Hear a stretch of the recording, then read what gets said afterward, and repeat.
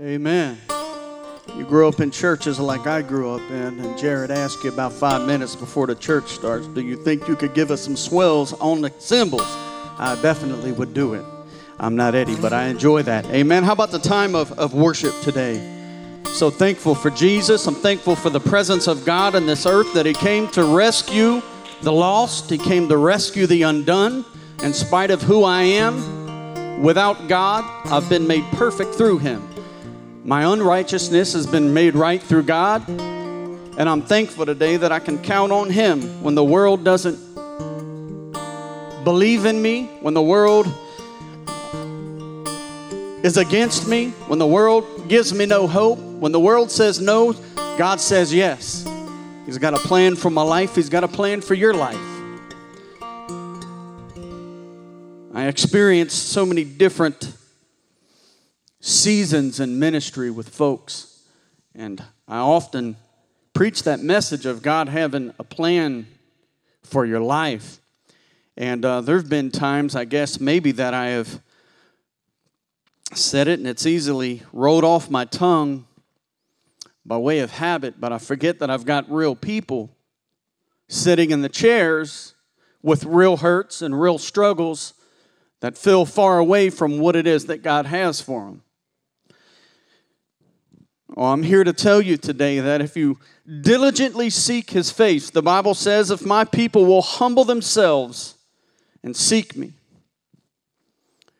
that He will reveal Himself to them.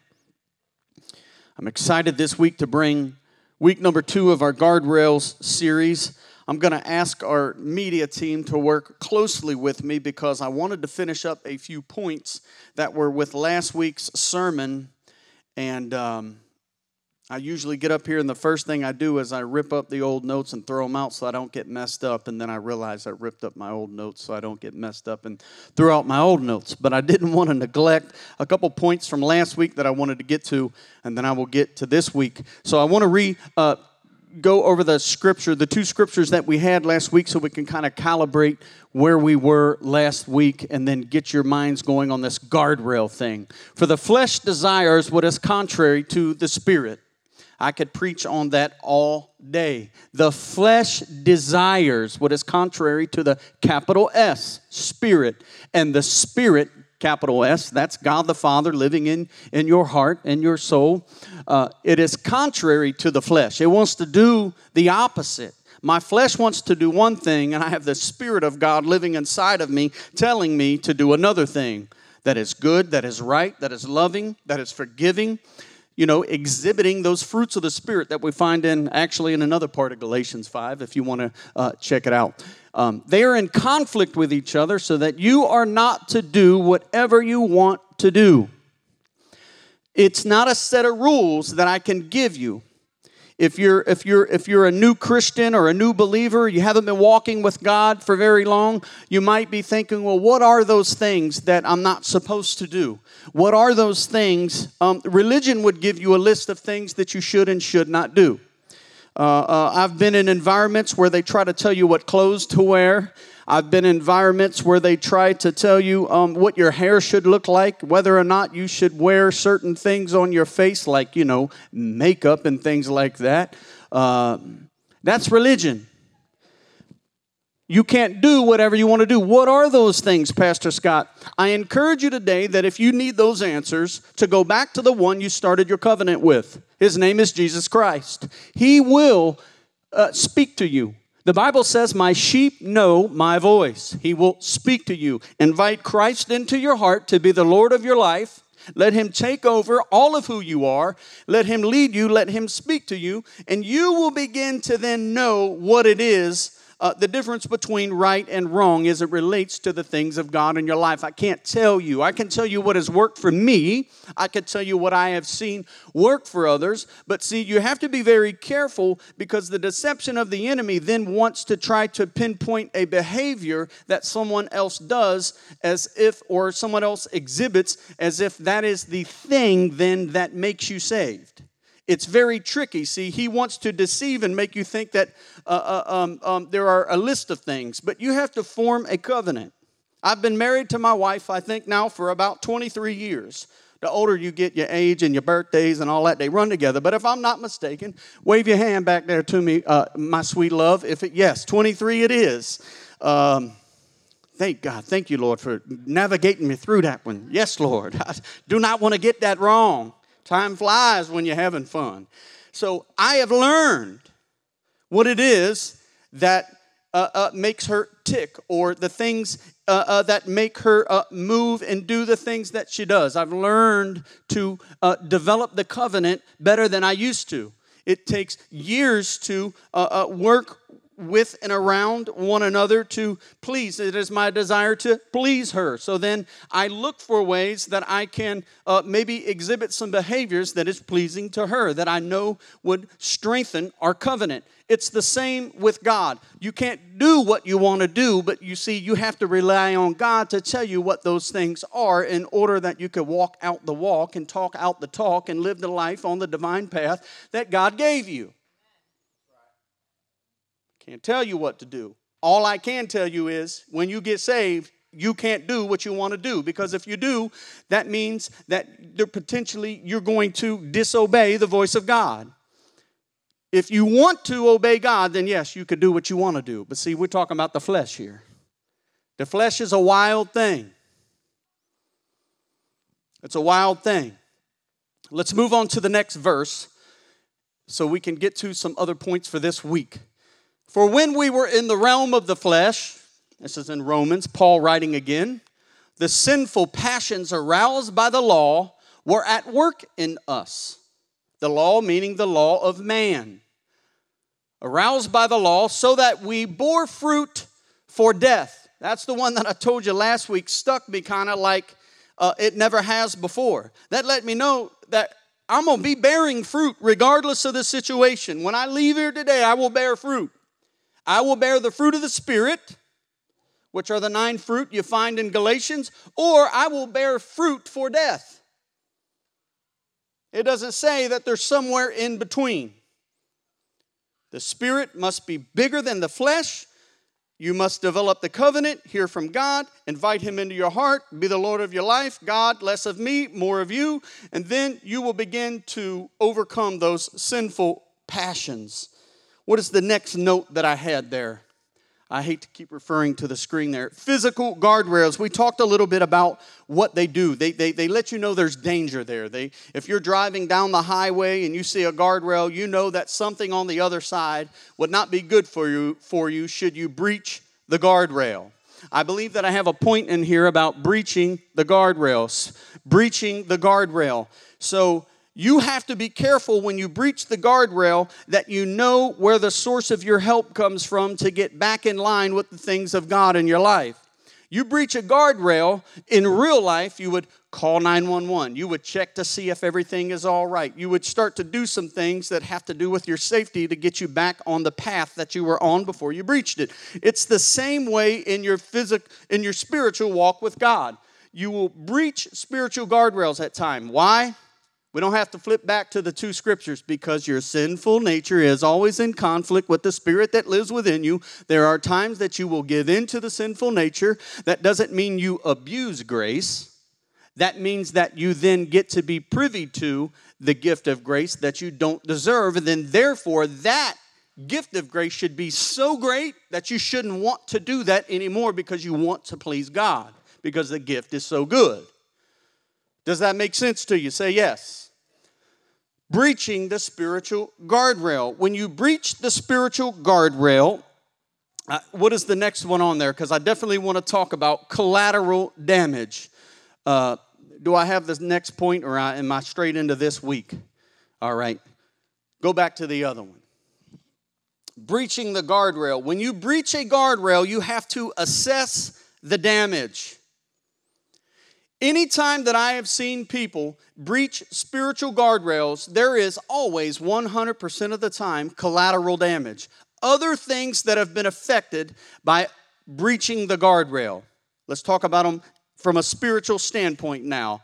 I could do things in my life today that not only would violate the covenant that I have with God, that He's got me on this path. He's got some guardrails in my life, and you saw what the next one we're going to talk about here in a minute. He's got some guardrails in my life, and I breach one of those guardrails because I make a decision in the flesh.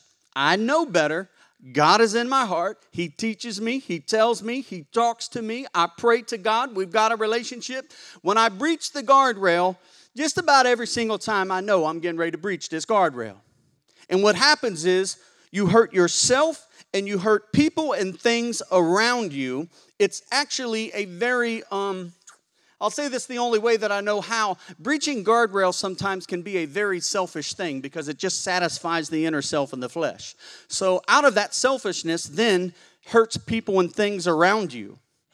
So not only is it good for you to keep you on the divine path, God has a path for your life. I see many people living, I see this many times, maybe more than not, I'm not sure. I see people living just on the other side of a guardrail, and they just live their life all the way down that whole path. They didn't quite fall all the way off and breach it, but they riding right along that guardrail, never living out the destiny and plan that God has for their life. For me, it's usually just been based out of hard-headedness. I want to do what I want to do, and you can't do that. So keep in mind, when you're talking about guardrails, you're not just affecting yourself and your own walk with God. You're affecting the others around you. And it hurts. It can hurt. Collateral damage can be very, very far-reaching, damaging. Imagine the collateral damage as the shepherd of this church. If I were to engage in some sort of moral failure that is not pleasing to God, the amount of collateral damage that would take place. The great responsibility of trying to lead and preach and be a shepherd and stay in line with the things of God, knowing that most people probably unfairly hold me to some standard that's incapable for humanity to even live at. See, I'm just like you. I'm just answering my call. The critical ones, you know, the one that's not answering the call. They'll be the first one to be critical. Come on now. So now, it's time to get into this week's notes. I know I sped through some of those points that I wanted to make. And my intention up to this point has been to just simply accentuate or highlight the need for guardrails. The need for guardrails in a believer's life. If you're a non-believer, or as a non-believer, this idea can be foreign because you're just kind of always out doing your thing, pursuing your dreams and your time, and nothing else matters. I abandoned a lot of the dreams that I had in life to pursue my calling in life. The dreams that I dream now used to not be my dreams. And the dreams that I dreamed before were not bad dreams about my life and about God's plan for my life. And those of you that know that, you know that there's kind of two Scott Fussneckers that exist. Back in the day, I was coach, I was fuss, I was a PE teacher. All I wanted to do was accomplish things in the athletic world and influence kids, right? See them be successful, see them do their thing, celebrate together. And then God led me to some other paths professionally. And then finally, He said, I expose you to all of that because actually I'm calling you to do this, which is to be a pastor of Foundation Community Church. So all of my prior experiences and my hopes and dreams, I could have said no to this. You see, and when you say no, you still get to go to heaven. Just because you say no doesn't mean that you're a bad person. Religion would tell you that when you say no, that, you know, there's a place called hell and this and that, and there is, but a place called hell is reserved for people that don't accept Christ as their Savior. You see, you're going to spend a place in two places eternally, one of two places, either heaven or hell. And because you say no to certain things doesn't automatically mean that you spend eternity in that place called hell. You could be a believer. I could have said no, but I said yes. And when I said yes, I had to make some sacrifices. God began to put some other guardrails up in my life. You going to say yes? All right then, this guardrail's got to go up because you'll breach that guardrail and you'll start to be, you'll have a tendency to want to be attracted to the dreams and goals of the flesh. Stay with me now because I'm going somewhere. A believer, this idea is difficult to grasp because the habits of your life have not been dealt with. You are forgiven, but now being fully devoted is a whole new concept in your life if you're a new believer. Fully devoted. If you are fully devoted, you will have guardrails, and that is the bottom line. When you decide to devote yourself to God, you're accepting the fact that He is going to provide some things, some guardrails, some discernment, some knowledge about things that should or shouldn't be in your life, and it is it should be your Christian goal, if you want to have accelerate in your walk with God, that you stay within those boundaries and guardrails. It's the Spirit that lives inside of you. It's the voice that speaks to you. The difficulty with this is, I believe it's John 10:10, says that the enemy is a liar, the devil is a liar, and he's actually the father of all the lies. So any lie that there is, it's all born out of the deception of the enemy and the presence of evil in the world. That when you become saved, you now belong to another kingdom and you can overcome that deception. But you've got to stay within the guardrails that God places in your life if you want to live out the purpose and plan for your life.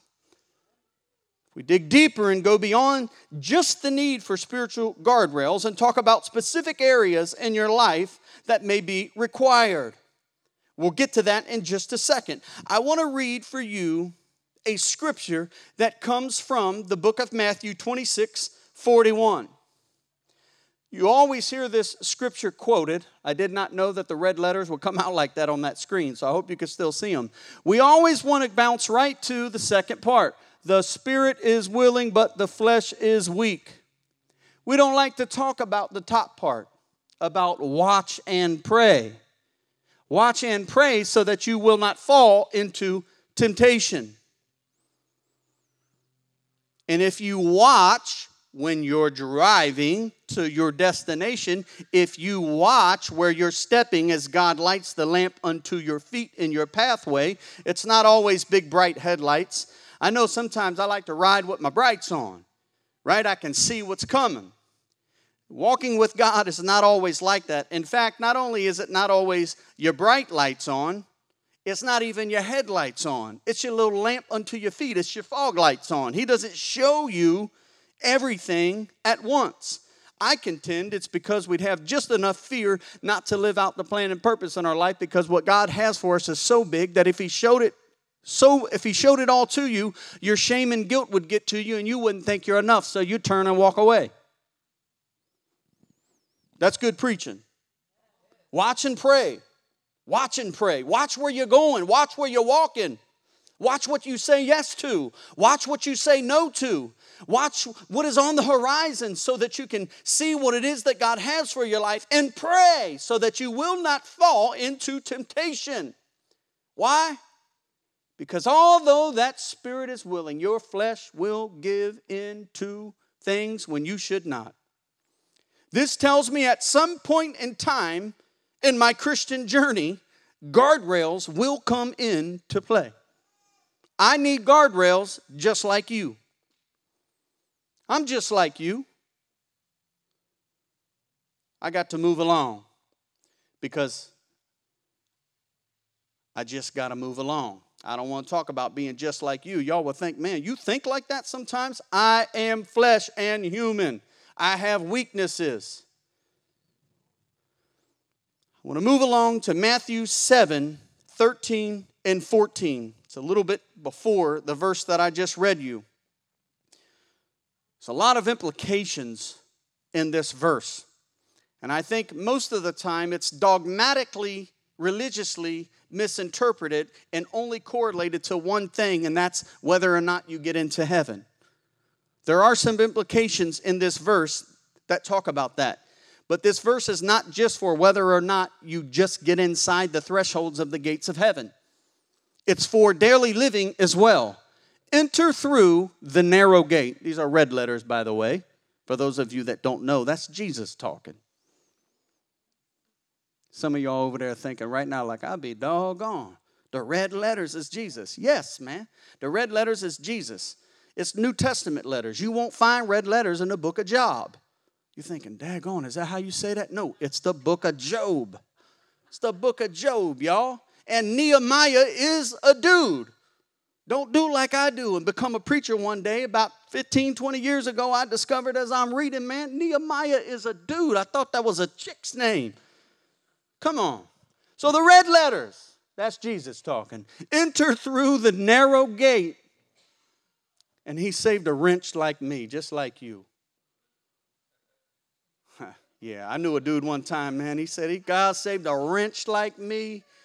We had to tell him, hey, dog, man, that's wretch. He said, a wretch like me. It's like last week when I said I needed some water, I was feeling perch. And I thought, now I'm educated. I know I ain't perched. That's got something to do with a bird. On the perch, and the bird is on the perch.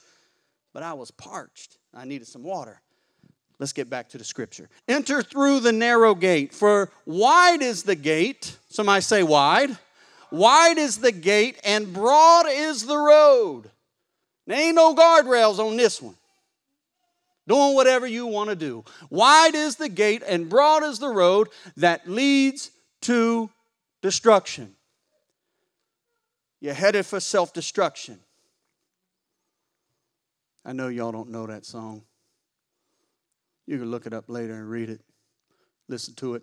The broad is the road that leads to self-destruction, and many people, they enter into that road. Implications for today, doing what you want to do. Don't care about what the Spirit says. Just going to do what you want to do.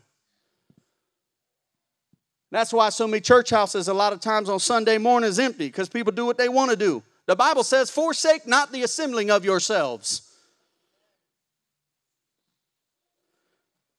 Let's get to the next one. Enter through the narrow gate.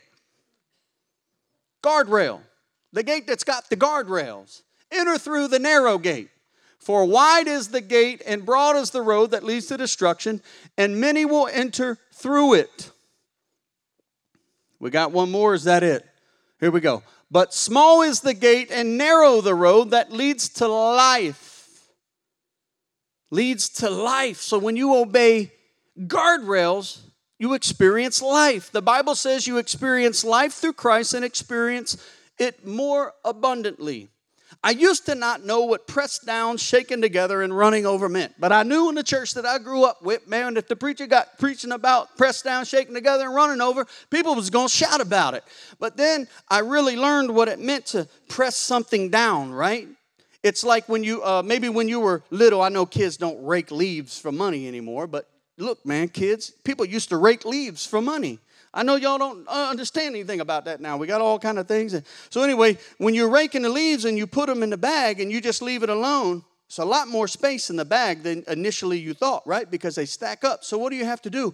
You got to press it down, shake it together, get it down, and you think, ooh, there's a whole lot more space in the bag to get more things in. So it's correlated to the blessings in your life. Pressed down, shaking together, so much so, you get so much blessings that it actually starts overrunning and overflowing in your life. That's something to say yes about. Small is the gate, narrow is the road, the guardrails, that leads to life. You've got to obey the guardrails that God is putting in your life. I've got many guardrails in my life. Many, many, many guardrails. They're all in my life in areas where God knows I will be weak. He puts guardrails up for me. Guardrails are good. Only few find it. That means that it's very, very, very, very hard to live within the parameters of the guardrails all times, every day, all day, without the help of God. Now, if you ultimately don't find it, yes, there's eternal implications to this. But I know that this is New Testament, and that is Jesus, and He's giving me guidance on how to live with spiritual guardrails in my life.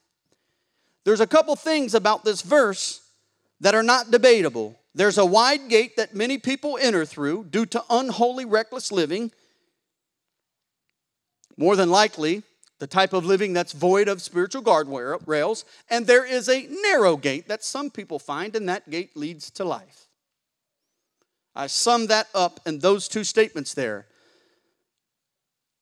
The narrow gate leads to life, and the wide gate leads to destruction.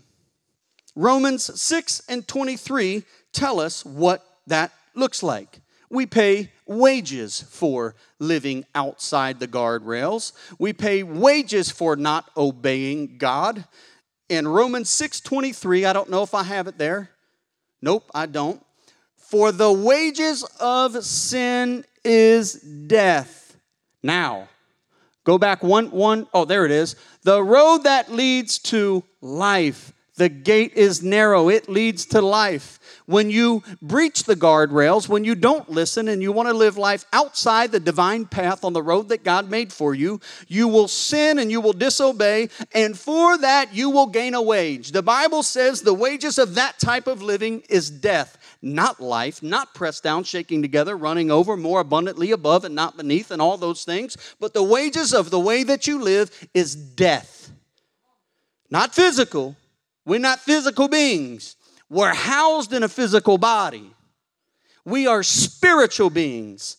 And the wages of disobedient living outside the guardrail is death of the spirit.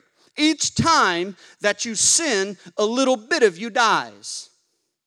Each time that you sin, a little bit of you deteriorates. The good news is we can pray to be forgiven. All you have to do is run back to the Father and pray to be forgiven, that the next time He illuminates the guardrail in your life, rather than disobeying, you will obey and experience life rather than death. Guardrails. Let's talk about one of them. I believe it's the most important one of all, and I'll call it the heart guardrail. The heart guardrails. Proverbs 4:20 through 23. My son, my daughter, my child, pay attention to what I say. This book of Proverbs, by the way, is written by one of my very favorite writers in the book of the Bible. It's written by Solomon. Ecclesiastes, Song of Solomon, Proverbs. He wrote those 3 books. So it's coming from a very wise man. My son, pay attention to what I say. Turn your ear to my words. Do not let them out of your sight. Hold on. Now, I could have, let's see, Matthew 26 and 41. Watch and pray. Remember the scripture? Watch and pray so you won't fall into temptation. Do not let them out of your sight. Watch and pray. Keep them within your heart. Keep them within your heart, for they are life. Watch and pray. Do not let them out of your sight. The wages of sin is death, but you have life in Christ, for they are life to those who find them, the ways of Christ, within the guardrails. They are life, not death. They are life to those who find them, and health to one's whole body. Body, mind, spirit. Above all else, guard your heart. Heart guardrails. Guard your heart, for everything. This is the part right here that got me. For everything you do flows from it. It's all a matter of the heart. If you allow for guardrails to be placed around your heart, everything else somehow seems to work out for your good. This verse tells us that our behaviors are born from the inside out. When I see you do things that I know are not pleasing to God, it didn't start on the outside. It starts on the inside. Everything flows from the heart, which is why we always say, give your heart then to God. If everything flows from the heart, and God is all-powerful, omniscient, omnipresent, and omnipotent, knows everything, He has the future in His hands, your future in His hands, why wouldn't you then give that heart from which everything flows back to the one that made you? Why wouldn't you then give that heart back to Him so that He can put you on the divine path that you were made for? Give it all back to Him. You can't fix it on your own. I've tried. Turn that heart back over to God. You must be born again so that you're able to take the external messages of life that you perceive. When you leave here today, you're going to start to perceive things, and you will be able to spiritually meditate on it because of the parameters and the guidelines and the guardrails of your heart, in order that what flows from your heart will be pure. When I take things in, I put it in the spiritual blender, right? The spiritual, I apply it to my heart within the guardrails. I don't let my heart get stony, the Bible says. Philippians 4:8 says it this way. When you meditate on things like that, whatever things are true, whatever things are honest, whatever things are just, whatsoever things are pure. Oh, Lord, did you have to keep listing them out like this, Paul? My heart can't take no more. Whatever things are lovely, whatever things are of good report. Whose report will you believe? Was the song they used to sing back in the day. I will believe the report of the Lord. If there be any virtue, if there be any praise, think on these things. Allow for your heart to inform your intellect so that then you obey the things that you physically do will be things of God. Does that make sense? Did you make the connection? If it flows from the heart, turn your heart over to God. Meditate on these things. Think on these things. Let that heart inform your intellect so that your intellect then tells your physical body what to do, say, and think. You will live a Christ-like life. Not doing what you want to do. Stand with me if you would.